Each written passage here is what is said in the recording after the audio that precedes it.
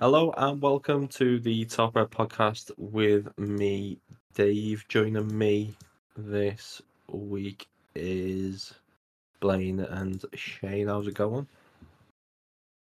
All good, how are you? All right. Well, are we all over the weekend? So, I've been over it since the final whistle. Right. Okay. That puts Blayne on the comments. So I was going to say, Dave, you and me are going to have a head loss off. Your head's on Mars, mine's on Neptune, which is further away. I don't know, or at least was on Sunday evening. Yeah. So. Where was Josh's then? Oh, Josh just was in the fucking Andromeda galaxy, I think. I don't think it was by the.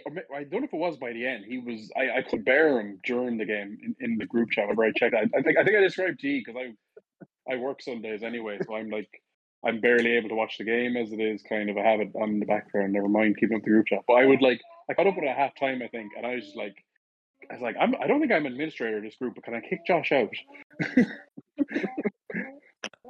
He's not here to defend himself, I guess. Maybe he would. I think he claimed he's trying to cry in a result or something. But I'm not having it. He was shocking. It was me that was saying might leave the chat like with some of the character on. He was coming out, but to be fair, the first half was crap, which I guess we'll get into. But yeah, Yeah. So we can start with the first half. Yeah. What was the main takeaway for you guys? Because I don't think we've necessarily struggled too much against low blocks. I don't. Would you say that we struggled to break them down? Or not more? according to the XG. I forget how. I don't know what the skew on that was. The distribution in terms of first half or second half. Darwin has like 6 shots in the first 20 minutes, doesn't he? And one of which is like a big chance he should put away, but doesn't. But yeah, we haven't struggled against low blocks, but also, sorry, I've got an incident here. Yeah, this is what happens when podcasting babysit. I don't know. I see what Blayne thinks, but yeah, I thought like the issues were kind of same issues throughout the game until with width and chance creation until he makes the sub second half. But yeah, first half wasn't good watching. Maybe if Darwin puts it away, I think I said that was my preview. I said I thought it would be a tougher game than it looks on paper, and so it proved to be. And what I've been saying all season as well, if Darwin takes the chances that he gets, which again he didn't, and he's now. I was talking about him last week. Just get him on the pitch, and he'll eventually produce. But he's kind of he's squandering chances. He's back to squandering chances at the rate that he was last season, and it cost us this week. And you probably disagree, Dave. We'll get into that, but yeah, not a good first half overall. Maybe better if we took the chance, but we didn't, and so it wasn't. No, I don't disagree with it. To be fair, I think the one he hits the bar on. I think that's a much tougher chance than people were making it out to be. But obviously, the one from the Salah header in the second half, that's just completely inexcusable. And he seems to be. It seems to be a similar finish. Was it Toulouse that he missed a similar one, or was it Galwa? Anyway, one of the Europa League games, he misses a similar chance as well, and it's. I think it was Glenn Murray said he's just kind of getting overexcited. I don't know. I think Sturridge. Anybody see what Sturridge said? I think Sturridge said something along the same lines. And there's a photo of him where he's kicking it and the ball's going up and he's got his eyes directly on the goal. And it's like in that position, all you have to do is make a clear enough contact on the ball, and 9 times out of 10 that ball's going in the back of the net. So yeah, that is the main issue. If you've got a player taking 9 shots in the game like Darwin did, and any other player is hitting a peak of 2 behind him, so he's having 7 more shots than anybody else in the team, you need him to score pretty much. And obviously he didn't. So it is I don't know what what do you? I'll go to you, Blaine. What do you think about the kind of the Darwin gimmick as it is, and because he is getting a lot of support off the fans, which is good, but at the same time, me personally, I'm not. I'm a bit beyond kind of chanting his name every time he misses a sitter. Yeah, I think that's the thing, isn't it? You at the minute you kind of just got to expect that he's going to be what he is. I mean, in the week he scores a fantastic goal against Bournemouth that wins us the game, and then he misses a sitter, which I still think might have been offside in the build-up, but essentially Simicast cost looked us. offside, didn't Yeah. But he kind of Finish it, and we'll go to the VAR review at least. Like, Yeah. finish the Oh, sitter, yeah. and then we can. I don't know. Did he get credited with the XG for that? I think he. Yeah, no, Shane's I'm not caught too out. sure. Yeah, I don't know I if it was don't think he counted or did. Well, mind you, I'm actually I've got the stats up in front of me at the minute, and Salah's got 0.56, and I can't really remember Salah. Yeah, so Salah on this has been credited with it, so is Darwin. So the one I'm looking at crediting the two of them, funny enough. Well, Salah actually, because I don't know actually, is it that same chance? Because Salah is trying to score, No, it is. and he miscues his header, and Darwin is there as well, and he miscues somehow even worse. He could have at least miscued it back to Salah to try again. Eventually one of them might make a half decent contact on a fucking ball from 3 yards out. But No, the biggest quote unquote chances anyway were Salah the header for Darwin, which is the next big chance, which is the biggest chance that we had. Cody Gakpo, I forgot about Gakpo. Yeah, came on, had an impact, didn't he? and then you've got the Jota one and the other Nunez one, the one he hits the bar from. The Jota one, I thought, especially for Jota standards, I thought Jota could have done better with it. I can see what I he's thought trying it to was do, trying to get it near post, can't you? But really, the shot was far post, wasn't it? Really. Yeah, and he scores a lot of goals where he kind of catches the goalkeeper off balance, really, doesn't he? Well, that's what he went for there. I thought it was a clever, because I forget exactly why it wasn't as big a chance as it might have been considering the position, but I think he had to take it first time or something, and he just tried to kind of lash it near corner, and it just didn't have enough power. The keeper, their keeper, in fairness, kind of dealt with everything that we kind of put towards the corners. He kind of deserves credit for not allowing one to go through him, but yeah, I still don't rank it in the top 3 chances, Jota, and he only had that one. But was it Gravenberg who played him in for that? Gravenberg went on a run and slid him in. Yeah, it was. Because I was going to say we'll get on because I like going through the players individually. But that was another game from Grav in the league where, and I can't remember if he started against Bournemouth or not, but I was looking for a bit of Jones. Like there was that really good moment, but I think I'm okay for now. Maybe if we get on to the preview, Gravenberg being the Thursday night superstar for now, as long as we have people to start in the league ahead of him. I guess Jones was out, so he did have to start that game, which is fair enough. But I would have wanted more from him in that game. I would have really wanted more from the midfield in general. And like we were saying, Salah was quiet considering the opposition. And I get onto the manager and say, like, why the fuck was Salah and Szoboszlai playing Bournemouth reserves in a hurricane? Like, just because I dug up Blaine's whole thing. Like, oh, players can play twice a week, it's fine. But it's like, yeah, they can play the first game and be great, and then like you still have to play another game on Sunday. And it was Szoboszlai. I won't even say his worst game, just like his quietest game of the season. I didn't notice him at all, and Salah as well, very quiet. And Salah even played 90 minutes at Bournemouth, which he's just looking like he's a sick freak. Like, why is he doing this? But for me, again, it's a weekly thing. We may as well make this a bit of a segment, to be honest, where I complain about the right side of the team. yeah. But like, it's so frustrating when we got the ball on the left side and we literally haven't got anybody to stretch the game on the other side of the pitch. I don't understand the logic. There's no logic there for me. Like, if Trent comes in, then Salah's got to come deep. So Salah isn't close to the goal. You're bringing Salah away from the goal. Szoboszlai's not going out. He did it a bit more in the second half, but it's really needless for me. But they seem to be. It felt like a weird. I think we've talked about this before. Maybe in the season, we're being like comically narrow. And like the Gomez thing, like you could understand why he might have picked Gomez, and it was clearly like pre-planned because he starts in the League Cup. But he's thinking, oh yeah, like set pieces. Not that Gomez is amazing in the air anyway, and Tsimikas is like decent in the air for a fullback, but that seemed to be like the wisdom. I don't know if Klopp actually confirmed and commented it, but yeah, Gomez wasn't going to give any width on the left, so we're narrow there. So it's like, okay, we really need some width on the right because Luton are just going to sit in. That's the game plan, and Trent's just fucking pouncing around in the middle of the pitch. Like I honestly don't really know what he's offering. I really don't see the point because the one thing that Trent does first half, it's from the right side. He fizzes it into Darwin. Maybe he's doing it from like right central, but whatever. Like he plays in Darwin for the chance off the bar, and then he does.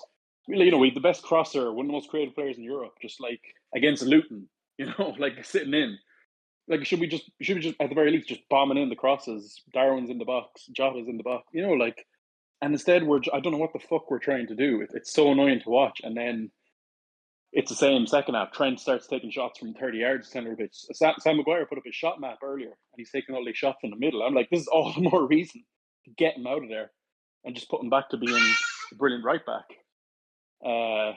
But yeah, it only changed the second half when we bring on Elliott, and Elliott actually sticks out wide right and starts putting in a load of good balls, including for the equaliser. So it's what you've been banging on about all season, Dave, and this is like the ultimate extreme because we had no left side. If there was any license for the left back to get forward, it was a waste of time with Gomez. You would have been better off playing Trent left back and Gomez as an orthodox right back. Yeah. He can hit the touchline. He can put in a cross. He's not going to put in a cross to Trent, but he can cross. He can. He could have just been a fucking normal. It's like the Scouts video. Just be normal. Why can't this team just be normal sometimes? Like it's Luton. Don't overthink it. But yeah, like McAllister is still just not good enough. Like I didn't notice him too much on the ball.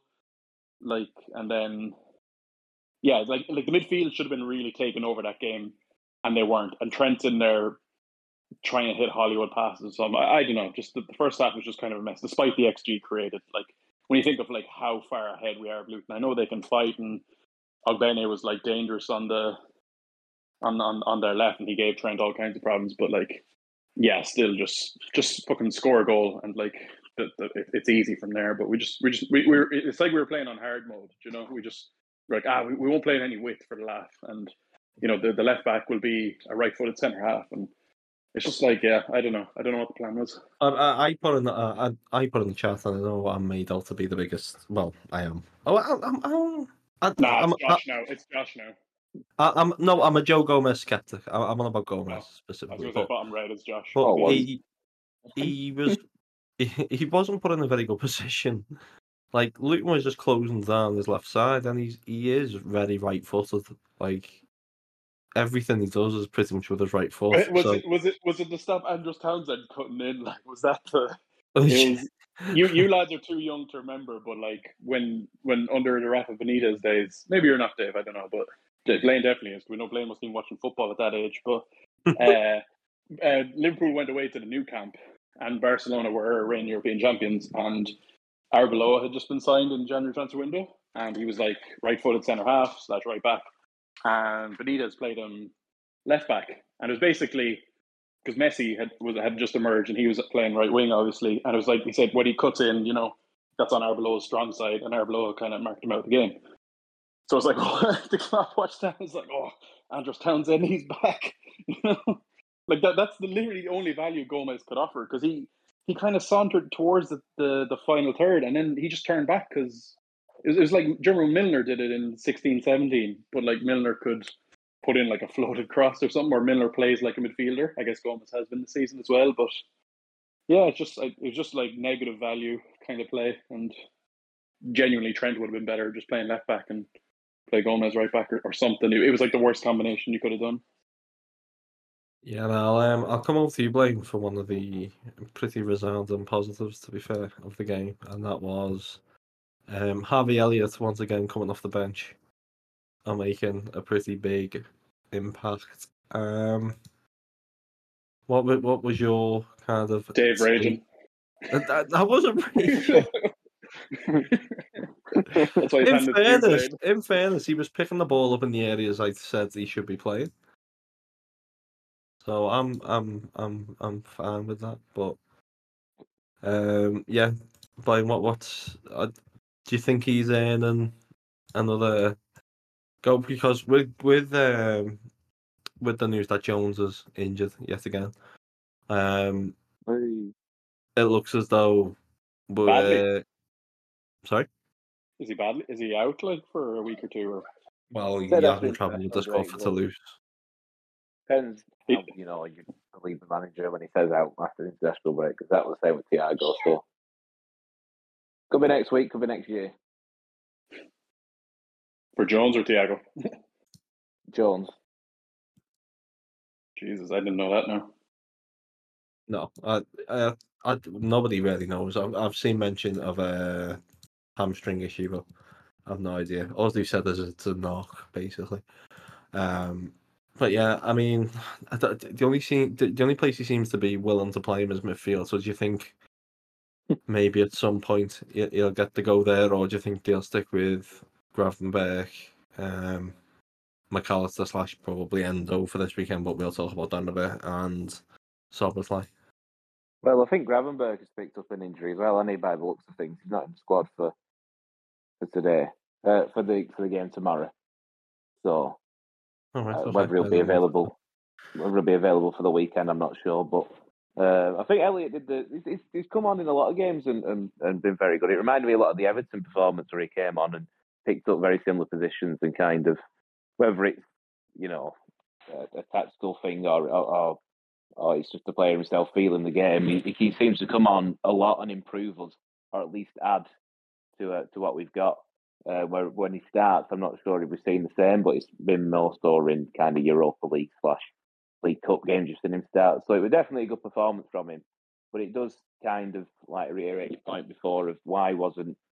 I mean, Szoboszlai though, why couldn't he have been doing that job beforehand? I don't know. When you get in at half time, especially when Elliott comes on and does it straight away, is that a tactical thing or is that with somebody holding Szoboszlai back? I don't know why it takes Elliott coming on to kind of change us in that sense. But he did play really well when he did come on.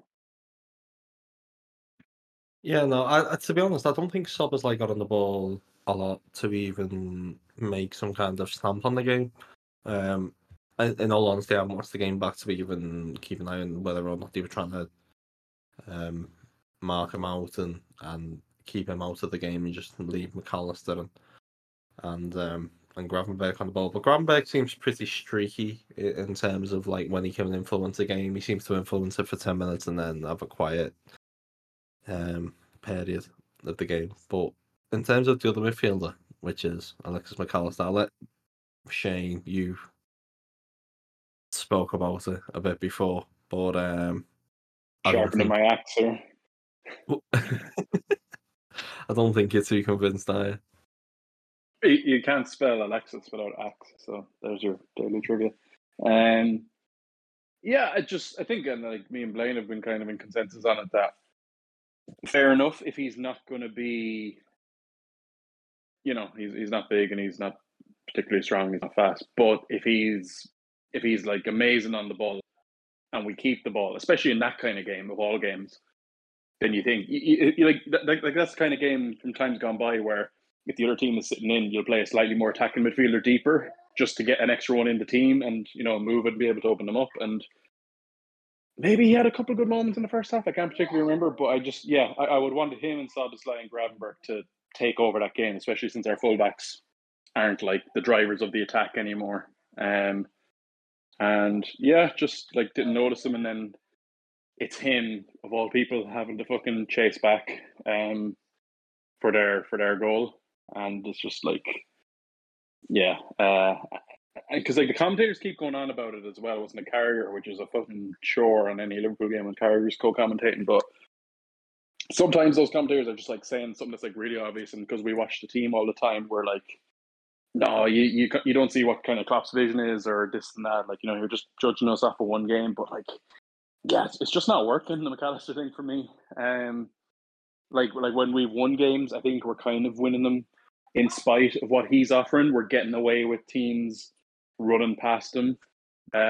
like I said, what was the last game we had? Was it Forest? And like, if he plays perfectly and he wins all his challenges, like kind of peak Fabinho would, then all these gaps that are in the team are kind of covered, and we look invincible because the teams can't run through us, and we're just funneling the ball back into our attack, and we have great passers, and it's brilliant. But yeah, he just needed to do more in possession, and we weren't getting. I don't know what did you think of him and the midfield, but I guess particularly him.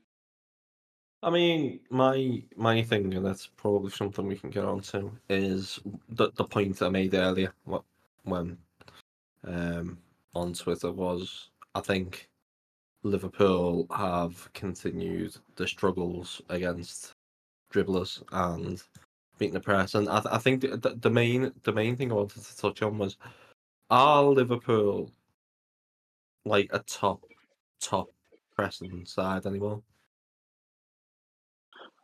Those, because you're referring to Dave the stats from the weekend just gone, where the 3 Luton players had at least 3 dribbles, wasn't it? Yeah. So of the players outside of the top 4, of the teams outside of the top 14, only 3, 6, 7 players had 3 or more dribbles over the weekend. 3 of them were Luton players.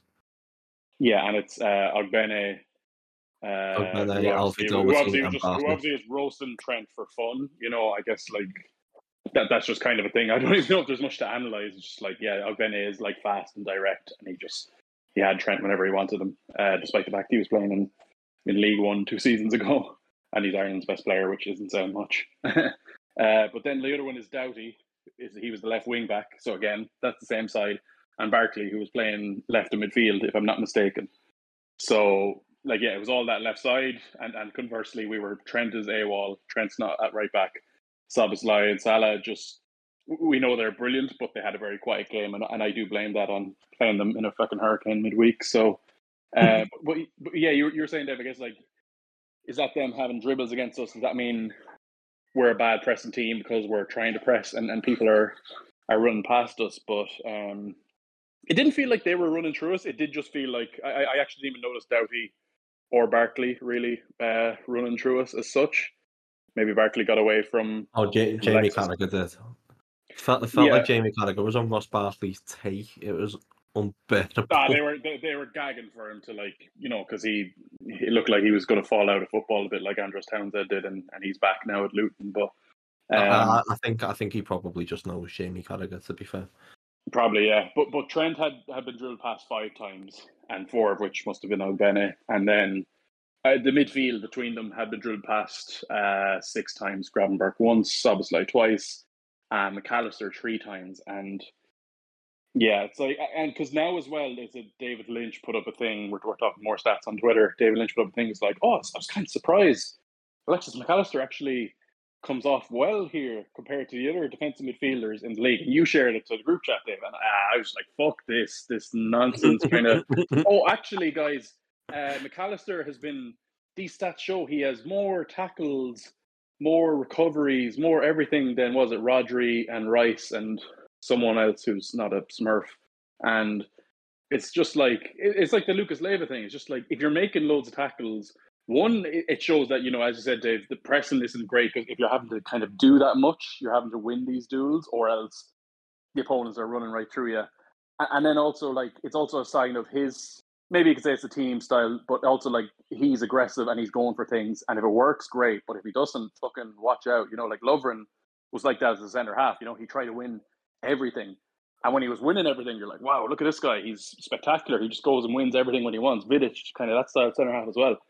But when they're not, and it's a high risk style, but when you're not, it's not good. And I just don't think he could be great, as I said, as an 8, he could be great doing that, front foot defending, but you don't want him as the last barrier between your midfield and your centre halves and teams getting through you. So yeah, that's just my McAllister rant over. I do feel a bit bad for him, and I'd like to see him as an 8 eventually. Not that I think he's ahead of Jones or Szoboszlai or anything, but yeah, we'll get to see someone different play 6 at the weekend anyway, because he's suspended now. But Yeah, we're just not a great pressing team, or at least I guess we're probably still figuring it out. It's probably more accurate thing. I don't know what Blayne thinks. I mean, yeah, but yeah, I think you have to remember as well. It's I don't know how many games these lads have all played together. Seems like every Yeah. week we're playing a complete new 11 as well. And I think the more I think about the Luton one, I just kind of think it's just one of them. I think obviously there's systematic issues and there's still personnel issues. I think as we go along, and I think we miss certain players like Jones were missed at the weekend. But I don't know. For me, I struggle to get too critical of them and of the system, and even players like McAllister, because at the minute I just think like obviously it's all new to him. It's a complete new 11, and we've still got. I mean, we've not got the bedrocks of a successful team there in terms of the fact that we've just come off a really horrible season as well. So even your Salahs and Van Dijk still had a bit to prove, really, in terms of maybe not Salah, but Van Dijk had a bit to prove himself in terms of his form, and I think he is proving it this season. So I don't know. I find it hard to get too critical on them. Even McAllister, I think a lot of the issues Shane talks about, I'm kind of fine with taking the risk with him. It's just on the ball where you'd expect him to just be that level or two above, or just a bit more Slicker. I don't know. I think the way you talk about Szoboszlai, I think not Szoboszlai, Gravenberch and being streaky. I think you've seen the same with McAllister, where he'll have a 20-minute period in the game where everything's fine and he's slick and he's popping it off, and he looks like you can see the plan. But then he'll have a 20-minute period where everything's floppy. He's giving the ball away. He's being overrun, and it just looks like he's out of his depth. Where he just looks, even like last week against Forest, they were great, and then this week he's poor again. You kind of find it hard to know where you stand with him, but yeah, it is early days for him also. I find it hard to be too down on him. And that's the level-headed, reasonable take, as opposed to me being a fucking cunt about it. You know, that like that's the fair. You know, it is like a new 11, and it looks like it's going to be more again with the injuries that we've picked up, and the suspension, and the suspensions as well. That's another thing. Why we've never had a set team, even though I think we know what our best 11 is broadly, but like. Yeah, you know, it's that kind of season where people are dipping in and out. But just on, because you say like the midfielders are a bit streaky, and that's like fair enough. But with Gravenberch, it's like when he's on it, he's running through the opposition team and he looks great and he's making things happen.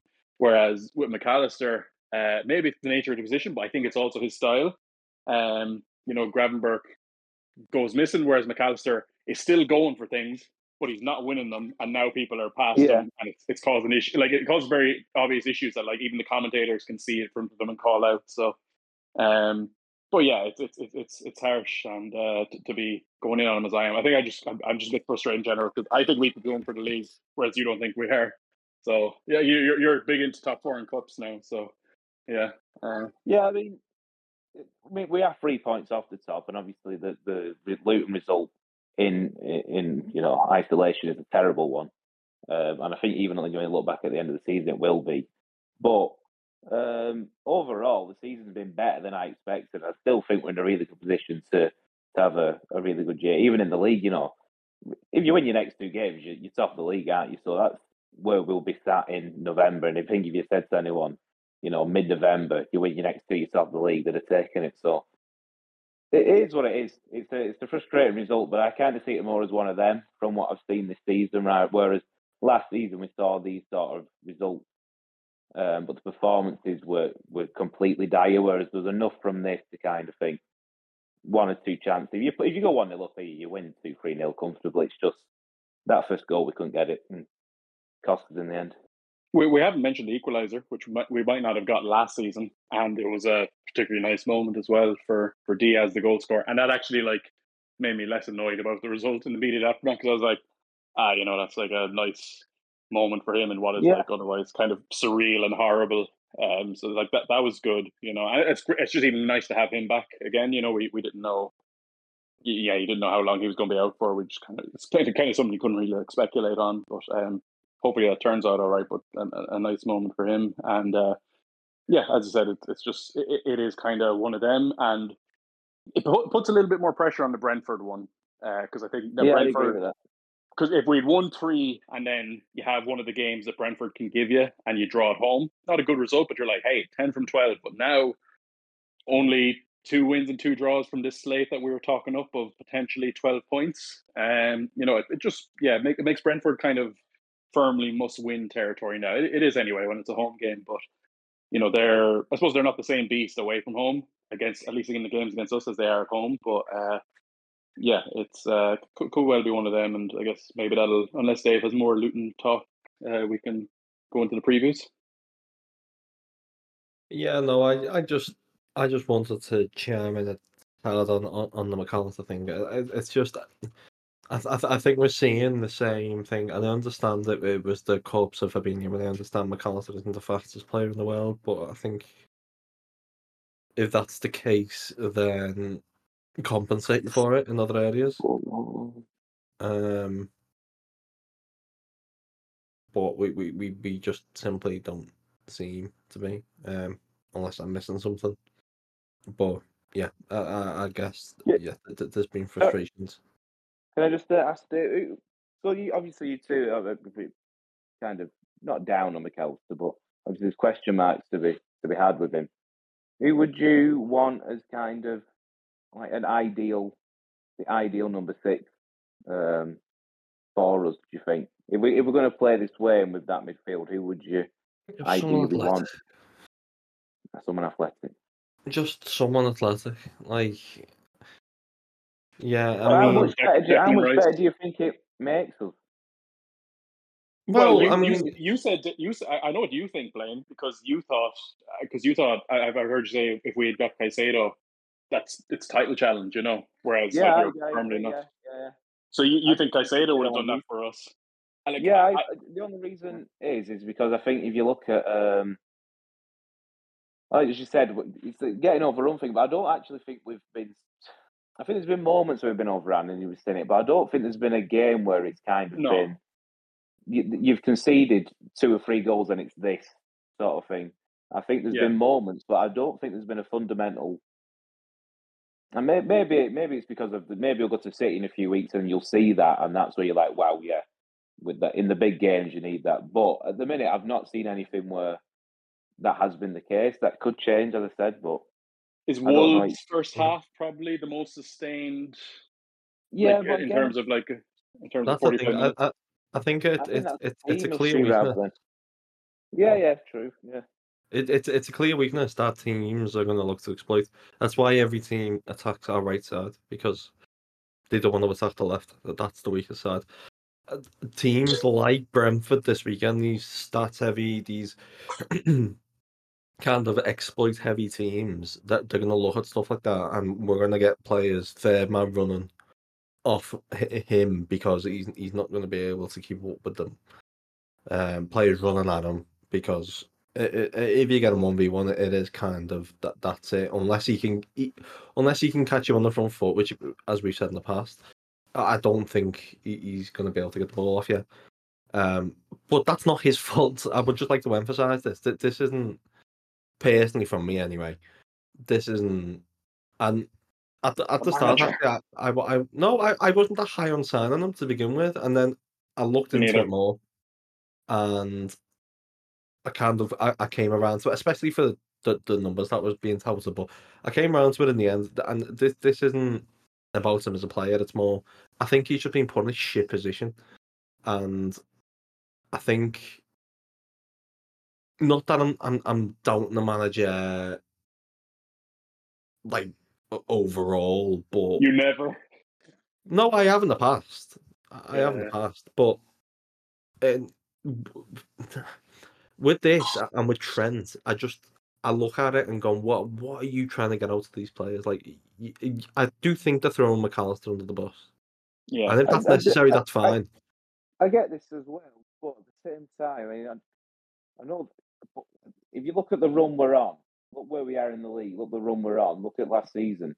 He can point to that and say, look where we are now. And I know what you're saying, but you 2 kicks of a ball differently, if you know what I mean.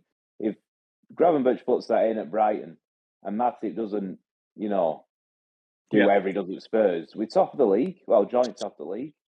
So at the same time, we get in. There is positive. It's not like there's a massive negative and there's no plus points from it. We are seeing obviously plus points from it as well. So I I get don't know. I that. don't think How many times has Alisson had to pull something out the bag? You know, it's fine looking at the positive side of things, but there's the other side as well. yeah, maybe. But again, It's what we've been saying though, isn't it? Like this team has kind of a wide range of outcomes. Like like we could have a few games in a row where we look very open and Alisson isn't the superhero and we drop points. And then I think he fucked up for their goal, by the way. Like, but I don't think he maybe he covered did, himself but in glory for their he goal. also saves us. He also saves us when Ogbene just like teleports through Trent and the actual safety, in that position, which is like supposed to be Kanate. Kanate couldn't stop him that time, and he actually makes like a pretty big save from I forget the name of their striker. Yeah, like that probably shouldn't have been a goal, but like Alisson smothers it and in an unspectacular way. I think also we're a bit warped because of like what City are and what they are. But I think Arsenal are a good example of obviously they're a team who are a lot more solid than us. I think if you could put their best 11 out on a pitch, it's probably better than ours in terms of overall. They're a more solid team, but they've seen like the attacking numbers are decreased, and you can see that obviously they are a more solid team, but they seem to find it tougher to generally create and score goals than we do. So obviously there's a give and take to it all. I think that you've got. I think we've always been more of a we'll leave that kind of opportunity open for the other team. Back in that, obviously we have the talent at the other end, and we've got the best goalkeeper in the world. That will kind of back ourselves there, but I don't know. I think we're never going to have the perfect thing. But I can understand there is systematic issues with it at the minute. But yeah. And we're only, and the other thing as well, like maybe it's one of the things like does it annoy you, or it didn't make me feel too bad when I saw it. It's like despite those two what are like just objectively bad points to drop because it's Luton, but we're 3 points off City, and if you go there in 2 weeks, if we beat Brentford and just go there in 2 weeks' time and not lose, that's not a given. You hear those results, but if you do that, you're nicely placed. I want us to go for the title. Blayne's trying not to think about it. So, but that's where I'm kind of getting excited and maybe thinking about it. But it is like it is what we've been saying all season. It's like this team will have highs and lows, and Sunday was one of the relative lows. But yeah, it's just kind of part of this team's journey as they're figuring themselves out as much as anything. I think a lot of it is that what seemed improbable at the start of the season has suddenly turned attainable. 13-14 vibes are escalating again. Not that we've necessarily reached the point that there's something to lose, but in essence that there is, and it's good to know that the foundations are there for this Liverpool 2.0 morphing into kind of Liverpool 2.5 maybe. But I guess it's just frustrating. I mean, you've also got the Andre stuff, and will they, won't they? The thing with Liverpool is a lot of media talk, and this isn't just in regard to the Andre stuff. And I think Ian Doyle, Shane's best mate, mentioned about Liverpool not looking to block the path of Stefan Bajcetic, who's currently out injured and has been injured in the past, and that just seems like a bit of a nonsense. A lot of the time, this shit is regurgitated into the media, and then the club does the sensible thing, but the fans kind of lose their minds because that's what they've been fed. They've just been fed nonsense. So we'll have to see in that regard and the McAllister regard going to the end of January, but it's their kind of thing, and that was the frustrating thing in the summer as well with the Caicedo and the Lavia thing, that we were so close to kind of getting that missing piece. Maybe in hindsight less so with Lavia, but I don't know. Maybe Endo comes in and proves to be that missing piece, but we might find out on Sunday if you want to use that as a segue. Well, Well, Endo is surely going to get his chance on Sunday. Well, you'd hope. I mean, if Um, not You'd Sunday, hope. then right, especially with Jones and or Grav being out, it's kind of if he doesn't get a game, then if Klopp finds a way to put Gomez like starting centre mid or something, like you really it does really look like the most pointless transfer of all time. But You'll throw Gakpo in midfield again just for like the hype he did oh that last year. no, oh no! No, but he Oh, did man. last year against Brentford at home. He threw Gakpo in midfield. So I'm just saying. I mean, what's your other shot, Elliot and Endo? Do you think he'll do that? I wouldn't mind Gravenberch like in a 4-2-3-1, but we He's never injured. do that. He plays. I'm sorry, Gakpo. Sorry. Oh. In a 4-2-3-1, playing off Nunes, but we never do that. And that seemed like, oh yeah, that's common sense, isn't it? But we never do it. We play him like a fucking midfielder, and he always just looks lost. And yeah, no, not for me. I'd rather play Elliot, which is saying something. Well, will But we kind of we'll skip over Europa because yeah, we'll skip it. and just like because we just have to win that game or not lose, and I think we've won the group. I mean, We want to see Ben Doak end. Like that's yeah, it. yeah, that's it. He'll get what after Salah's gone off, or The what? you want to see Ben Doak after Salah's gone off? Don't start him.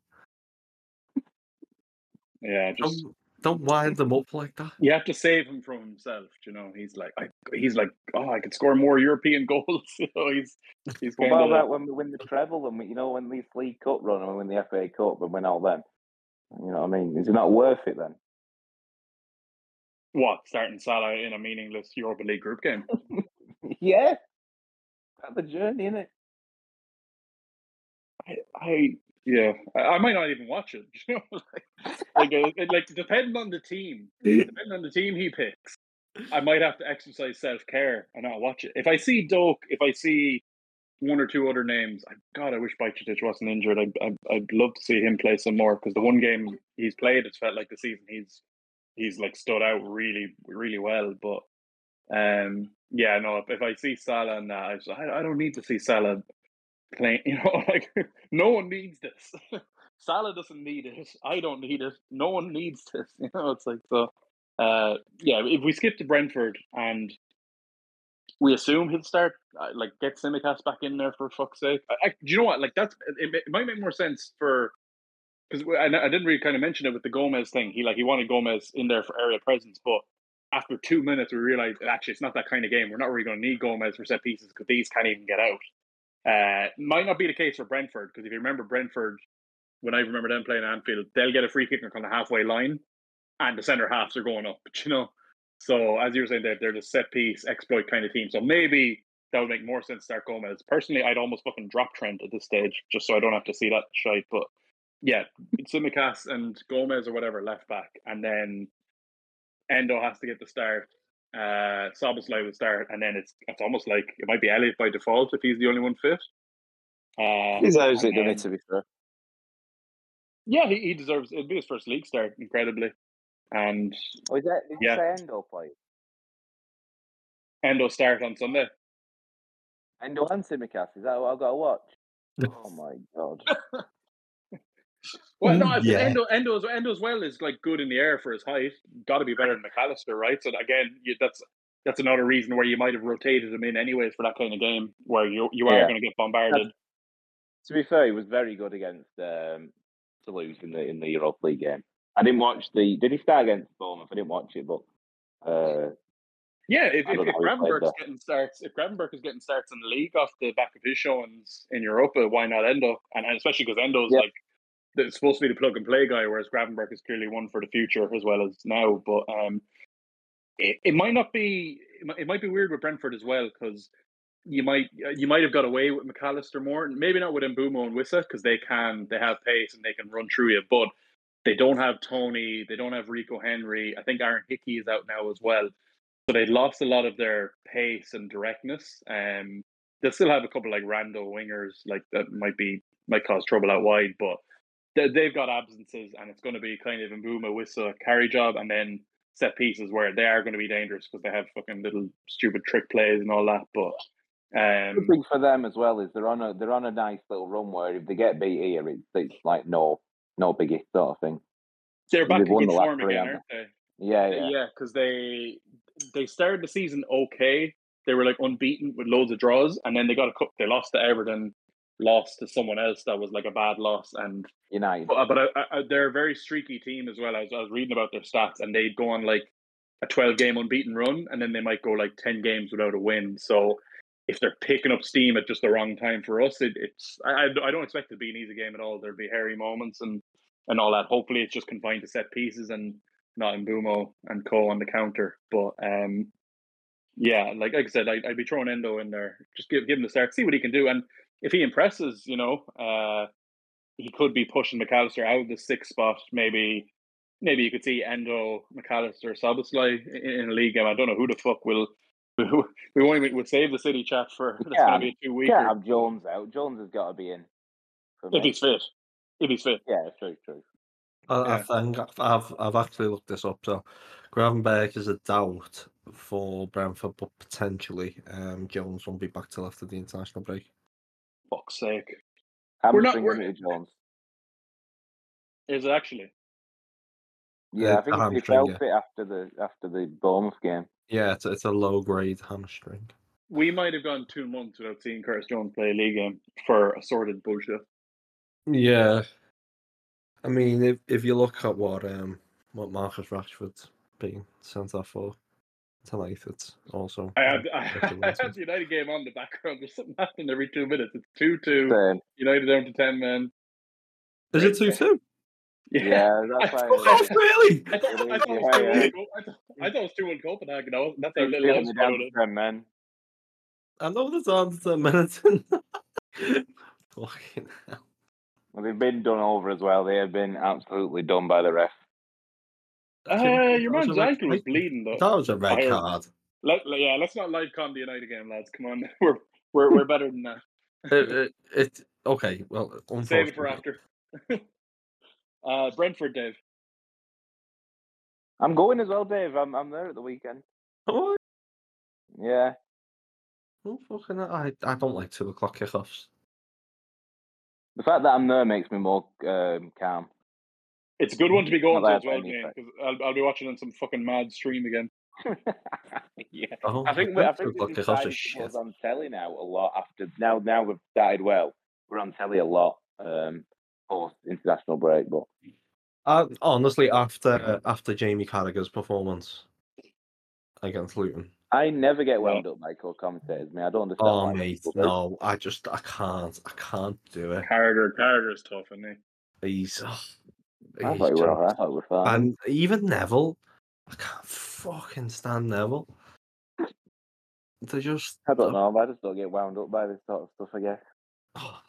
Because it feels like Carragher tries too hard not to be controversial when it comes to Liverpool.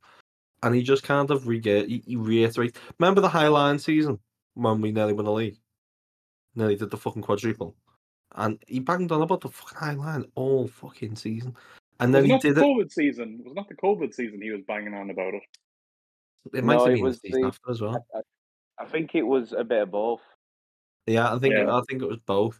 And then I knew as soon as Tottenham started with that Highline against Chelsea, what was he on about?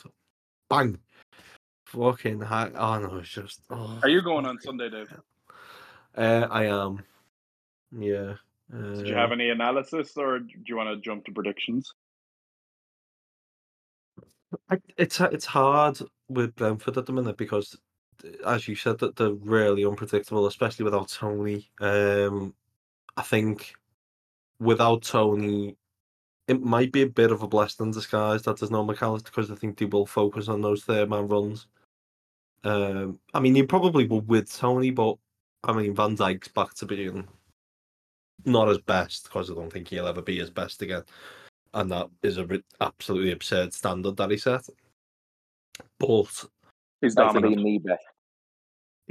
I think he's. We said that last week, didn't we? I think he's back to being the best in the league, and He's so dominant in both boxes now, isn't it? Like he's yeah, it's absurd. Like yeah. Tell him to start um, scoring then. he does, or at least assisting, like anything. Just he does. To be fair, he did get tackled, didn't he, at the weekend? Well, oh yeah, we Yeah, were. that's fucking hell. That was a pen as well. I can't, well, whatever. Um, yeah, so I think we should be pretty comfortable. I don't think Brentford are a team to sit back as much as Luton did, as much as Forest did.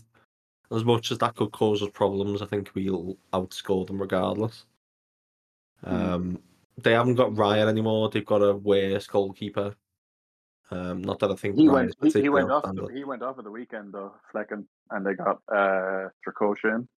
Yeah, Strakosha didn't have the best of times against the United, was it? Yeah. I think they tried to give him a start. They were like, "Well, you can't be any worse." And they're like, "Oh shit, maybe you were." Yeah. Flecken was bad though, wasn't Flecken's shocking. I was like, "Yeah." he? You see the goal he did against Forest? We just let it go over his head. Oh, that one, yeah. But like, Strakosha's weird because they got him. I think he was like highly rated enough, and it was like a bit He of was a linked with coup. those for years. Yeah, and it was a bit of a coup. They got him on a free transfer from Lazio, and then he just had to sit behind Raya for a year. So, but yeah, I don't know. They won't have a great goalkeeper anyway. So, get some shots on goal. Maybe Darwin might feel like finishing a chance or two. But They'd also do this thing as well, where they would all of their set pieces in their half. Raya took them. yeah, that's what I mean. They get a free kick on the halfway line at Anfield, and it's like everyone up. Yeah. So Remember the game last year where the ref gave them like 16 free kicks in each half, and they just got a free kick for everything. that was genuinely one of the worst games I've ever been to. It's legitimately their tactic, though. That's what they do. They play for the fouls. No, yeah, that's exactly what they do. Yeah, Jens that's the main with way the to long score. throws, like In one respect, it's admirable, but when your entire game plan revolves around the referee being shit, then you've got to look at the referee a bit as well. They're just Moneyball Stoke, aren't they? Yeah. Moneyball Pulis Stoke. Look, they literally play in the red and white stripes and everything. They are literally just Stoke, but cool. Hipster Stoke. I quite like Brentford. To be fair, I do too. I quite like them. Horrible to play against, though. Horrible to play against. I'd rather be Moneyball Stoke than that. The two games we played away at them. I think it's only been two since they came up. Have been some of the most torturous league games I've ever had to watch Just play. hell. It's like when Arsenal used to go to Bolton on it. It's like balls of fire just raining from the sky, except it's set pieces and throw-ins. It's like fucking hell. It's like the Blitz in London in 1942 or whatever the fuck. I didn't even know that Lisa guy was like a real player for them. He just seems to come on and score against us and then never play again.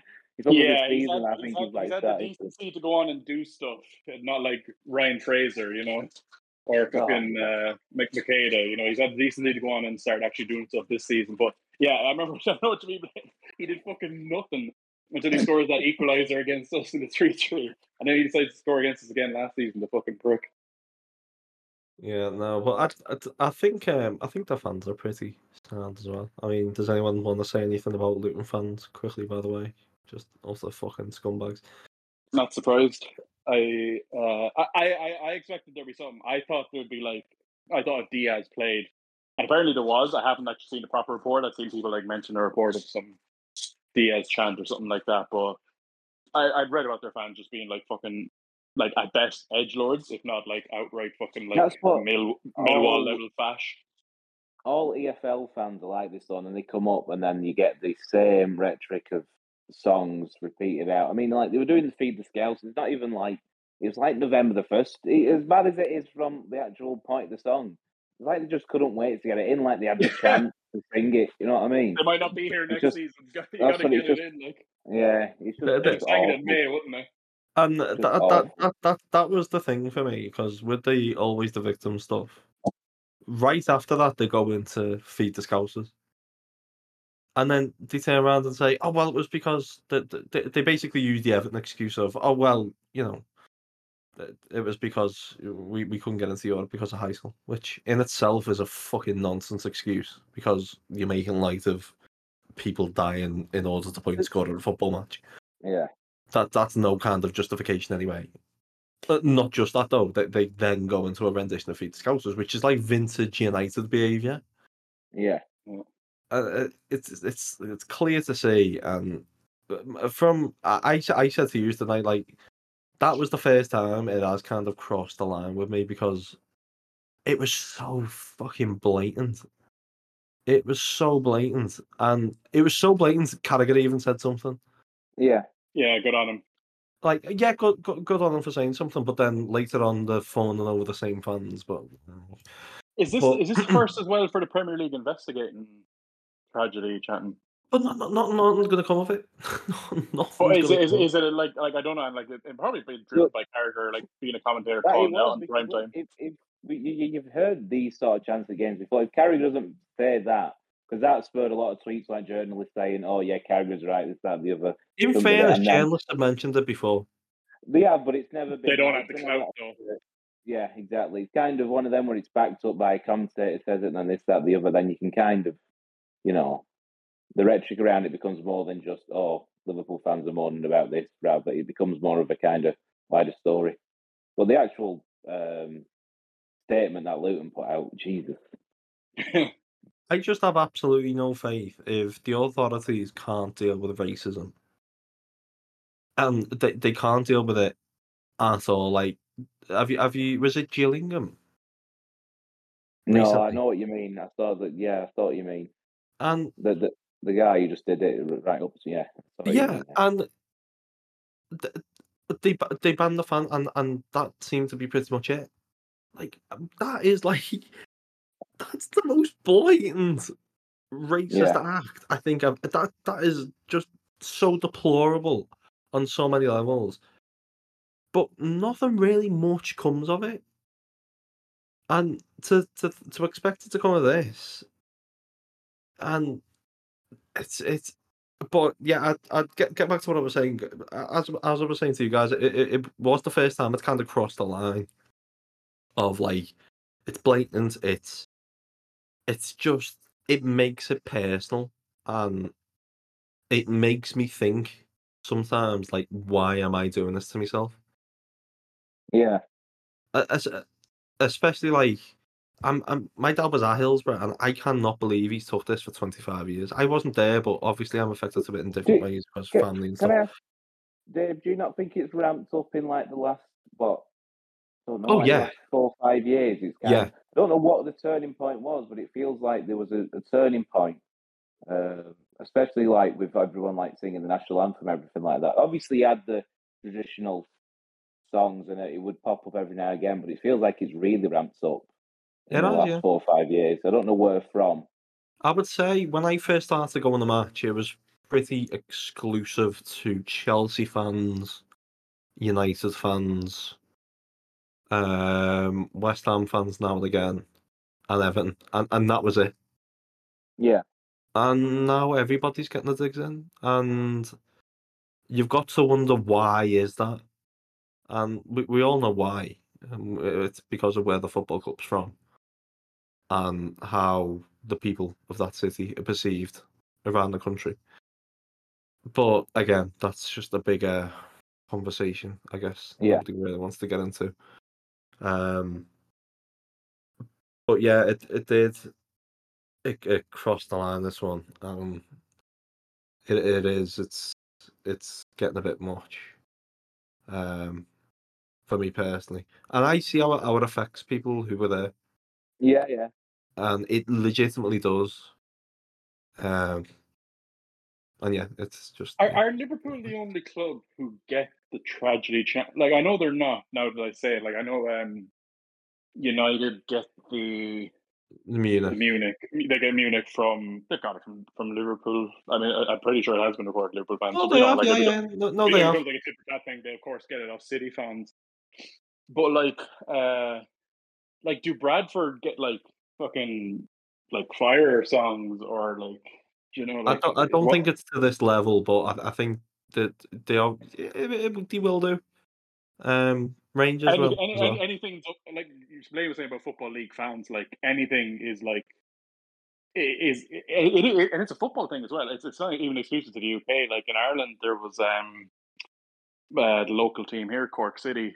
Some away team came down. I think it was the manager had like a young son die, obviously prematurely or something like that. And there was an incident where like Cork City fans, I think they were two young lads, but they basically like chanted something, and it is unfortunate, like football just it's kind of maybe like the other side of the coin of how it is like so passionate and stuff like that, but it is unfortunately like a breeding ground or just you just see venom that you might never see anywhere else in the rest of your life and the rest of your week, but at a football ground, like it's just kind of this all bets are off thing.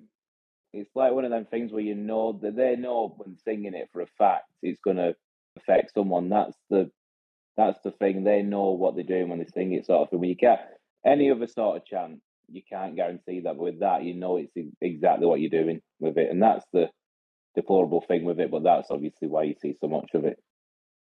And hopefully, this becomes like a line in the sand where the Premier League, maybe sanctions somewhat, and then it becomes like a thing. Or like if another club does, like, oh well, they did it, so are they getting sanctioned? And I don't think it'll ever like. You're saying about like the racism and the thing I found recently, like, but like I said, Dave, like the way it affects people, like, and there's just no need. It's like what, like, who does this? It's just gobshites being fucking edgelords, like.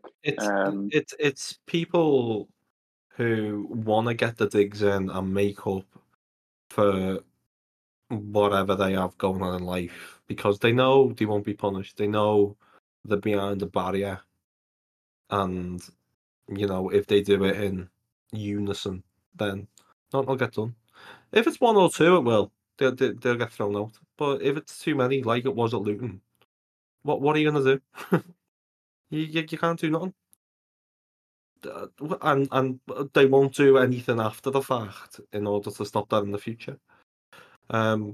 It's a weird balancing act, that, isn't it? Just where if enough of the fans do it, then it's basically the fan base, and that's where you have the club coming out and making a statement. Maybe they'll condemn them, but maybe not, as Luton have shown. Whereas if it's like one or two were like caught on camera, do you remember like the Sunderland thing that happened recently? The Bradley Lowry, two fans from some other club, like they got a conviction off of that. Like, like it's that weird thing where like the more people buy into it collectively, the harder it is for them to be like sanctioned. So like you need these.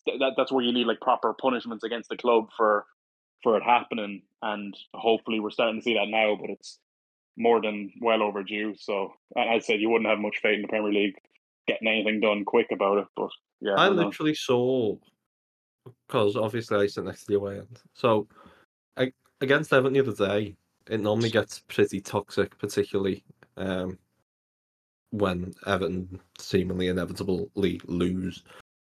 And you get the whole wall pusher stuff, the pushing ball, like the ball in the air and stuff like that right the way through it. And you can literally see it getting passed down in generations. There was a lad walking out with his kid in his hand. His kid was holding his hand. And just as he was going down the tunnel, he turned around and did the wall pusher thing with his kid. And the Everton steward patted him on the back and just showed him down. And that just kind of summarised it for me. And that's how it gets passed down, and you end up with kids who weren't even the parents were probably as old as they are going to the match, doing this shit, and that's how it happens.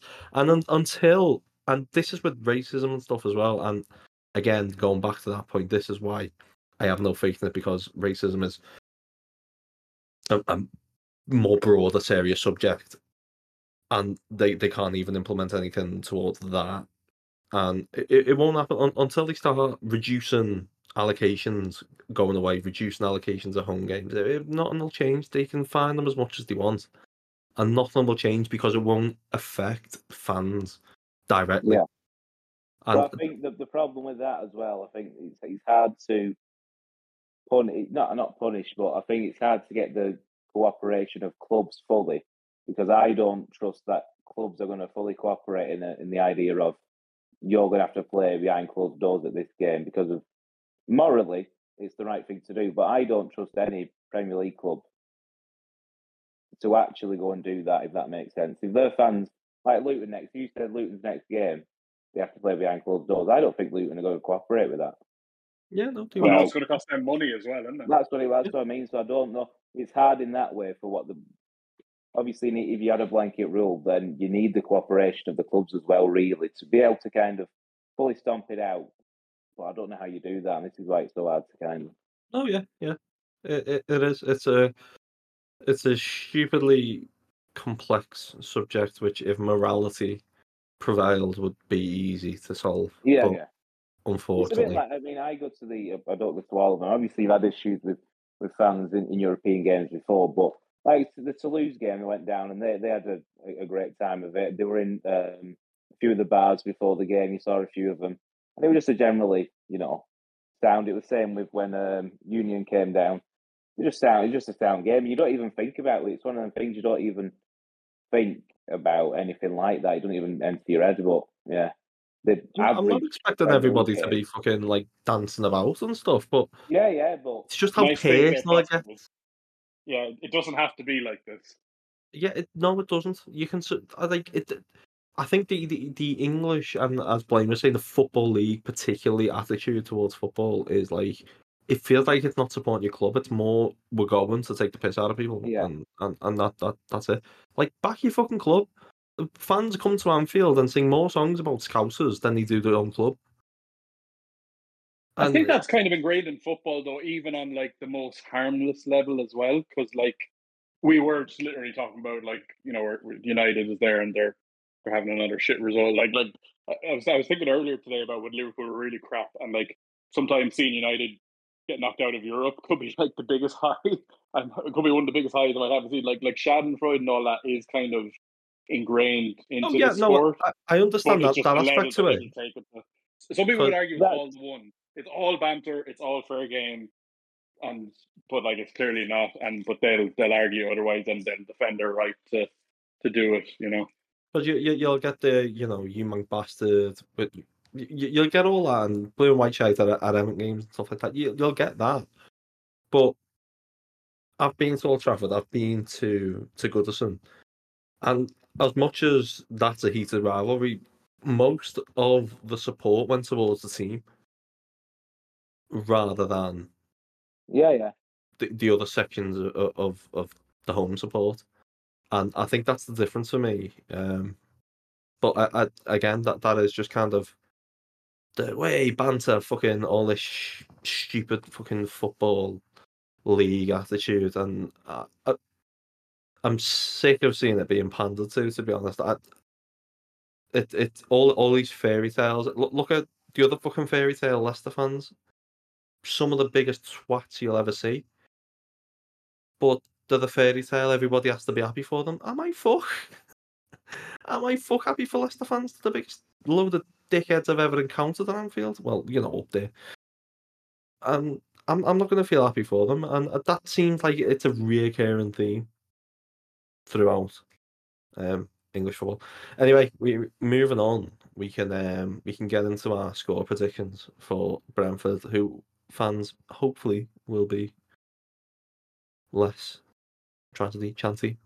Blaine, what's your prediction? I feel like, just as the point, I feel like I go on the first on the prediction. Oh, do you want me to go Shane? Yeah. Okay, Shane. What are he's dealing with the baby? I am, but well, yeah, we can't go with Dave first. Well, actually, it doesn't matter when we go with Dave, because Dave will go, oh, right, and just not say anything for 10 seconds. And I think he's cut out or something. It's like, I will go with Liverpool. I'm going to deliver my prediction in Dave style. I would go with Liverpool 3, Brentford won. That is literally right. So, How many days out of 5 do you give me for that, Blayne? That was very good. Very good. Really enjoyed. Johnny, I can do Blaine's prediction as well if you want while I'm here. I reckon it'll be 2-0 Liverpool.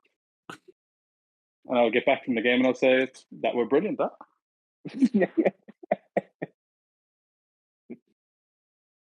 Oh, go on, Blayne. What are you going for? Probably a good 2-0 actually. Are you going to get back from the 2-0, game and say we play really well? If we win 2-0, probably. I fly back from Madrid. I'm going to Madrid on Friday morning, and I fly back on Sunday. The fuck? Back into Liverpool. You going business, yeah? Sorry, where are you coming back from? Madrid. Why are you going to a place in Spain to listen to Benidorm?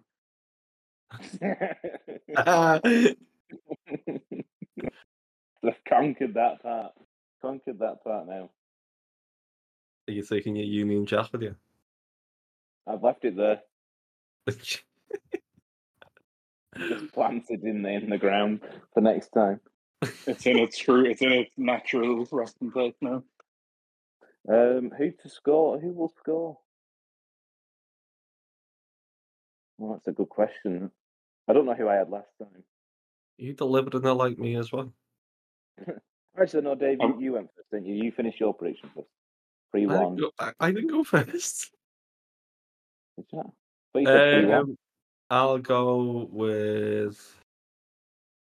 Look, I'm doing it. I'm subconsciously fucking doing it. Start to say Liverpool, then say a number. I'll go with 3-1 Liverpool. Nailed it. Well, That's the one that you said on it. Oh, I can't actually remember now if I actually gave a prediction or I just did both of your story. You didn't. You just did ours. Yeah, I think I did say 3-1. I'll stick with that, and I don't know why I'm thinking Endo, just because I saw him score that fucking great header. You know what? Fuck that. I'll say Endo first goal scorer, and I get 1,000,000 points of him, right? I don't think that's how it works. We should introduce a scoring second thing, shouldn't we? Where like if you say the forward, you get less, like like fantasy or whatever. I think Josh already RCB rigged with it like enough 10 for him points. to win, so I'm not rigging it anymore. In Josh's favour. Yeah. Which is like expected points and all that sort of stuff to get him top. Both of you say a player quickly, so. Gakpo. Yeah, he looked good, Gakpo, didn't he? Yeah, he'll start in midfield. No. Yeah, now.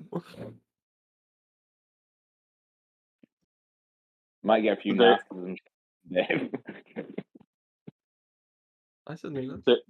Dave is surely going to say Nunes. Yeah, I did. Yeah, that's what I said.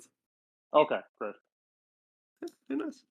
And lastly, then, because that'll take us into an international break, and we'll have time to chat about what awaits us after that. But if we win and if we get 10 points from the 12, and we're no less than 3 points behind City, and who knows what else happens around us. Before you say it, no. Is it on? I told you what was on. We had to get 12 from 12. We are not ready. It is not on. Okay. I don't think it's on now. Yeah. How have we gone this whole time without talking about I guess we rarely talk about football. I thought if we had enough time, we could talk about Chelsea, Spurs, and or the Libertadores. I don't know if we've run out or not, but it's pointless now. He's not even coming. Well, yeah, that's the late. Oh, wait, I think you touched on it earlier, didn't you? Where you said that, like, we didn't actually say what was being said for people who aren't on relentlessly online like us, but the reports are that Liverpool. What was it? It was like they're baffled by the links. It's like they never even heard of an Andre. No, they haven't pulled that out, have they? Yeah, someone reported that the Liverpool are baffled by the constant links. That Liverpool Twitter are driving relentlessly with every passing game of Alexis McAllister at 6. It was like because I think you at least anyway. They watched the Libertadores, but it was like yeah, and then there was the compilation of Andre that I had missed this moment where he carries it out from the pack, and there's two lads having a fucking jiu-jitsu match in the center circle. Oh, It's just great. the little I caught of the Libertadores final, it was just It was a yeah, great game.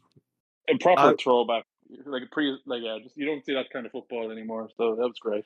If I had a horse in that fight, I would have despised it, but I didn't. Yeah. So Yeah, and then Chelsea Spurs was the maddest thing I've ever seen. Like, especially the first, there was just too much happening. It was fucking crazy, and Spurs got like, I think I said like, oh, Spurs down to 9 players in the Spursy Dome. That must be tough, you know. Blayne made a good point. He said that when you see the fucking state of what they did with the system of playing the high line, it makes Klopp's sensible approach to doing it, where we almost got a point, you know. And that's been Klopp's strength this season, has been fixing the issues mid-game. It'd be just great if we could stop now inflicting them on ourselves. so whether you it be mean red Liverpool can play compactly and don't have to leave Alexis McAllister on an island? Is that what Hey, you're but we trying did to say? lose in the end, to be fair. So what does he know? It's fucking cost massive to volley it into his own net. What a finish, though. What a man. It was an hell of a finish. When I saw, because I didn't see the game and I saw a massive own goal, I could actually picture it just looking like that. I actually thought it'd be, like Colo Torre did that one at Fulham. In like that's what I thought. That's just what I imagined in my head. He's going to loop this over Alisson somehow, but yeah, still massive for you. Right. Anyway, Josh might be back next week. Lazy bastard. He's back from South Europe, but He'll be back to defend himself. he'll be back to defend himself. Yeah, They were but he's got the sniffles, unfortunately. So the actual top Reds came out and he was in Eastern Europe recently, wasn't he? It could be the Black Plague. Was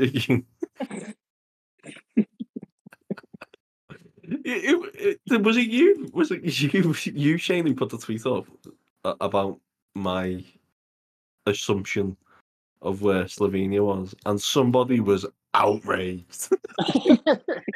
Somebody was so outraged. Yeah, it was another Irishman who, like, actually, you know, we teach geography in the schools over here, and just like we don't think it's all one big British Empire. So I had to kind of jump in and just like clarify. Hey, I was pushing the episode. It got the clicks. You know, we're like Carragher. We say what we have to get the eyeballs. So yeah, PGMOL are going to be in Aria next week. So we'll be back with the support pod for them. And apologies if I caused any offence to our Eastern European, not Slovenia, actual Eastern European listeners by equating Eastern Europe with the Black Plague. So just want to get that out there. On that note, yeah, Josh might be back next week. Black Plague yeah. Josh. There's the episode title for it. What? Black Plague Josh? I mean, you could call him that just on his his general negativity alone. So yeah, let's make it stick. Yeah, no worries. Right. Nailed it. It's been emotional. Thanks for listening. Cheers, lads. Goodbye.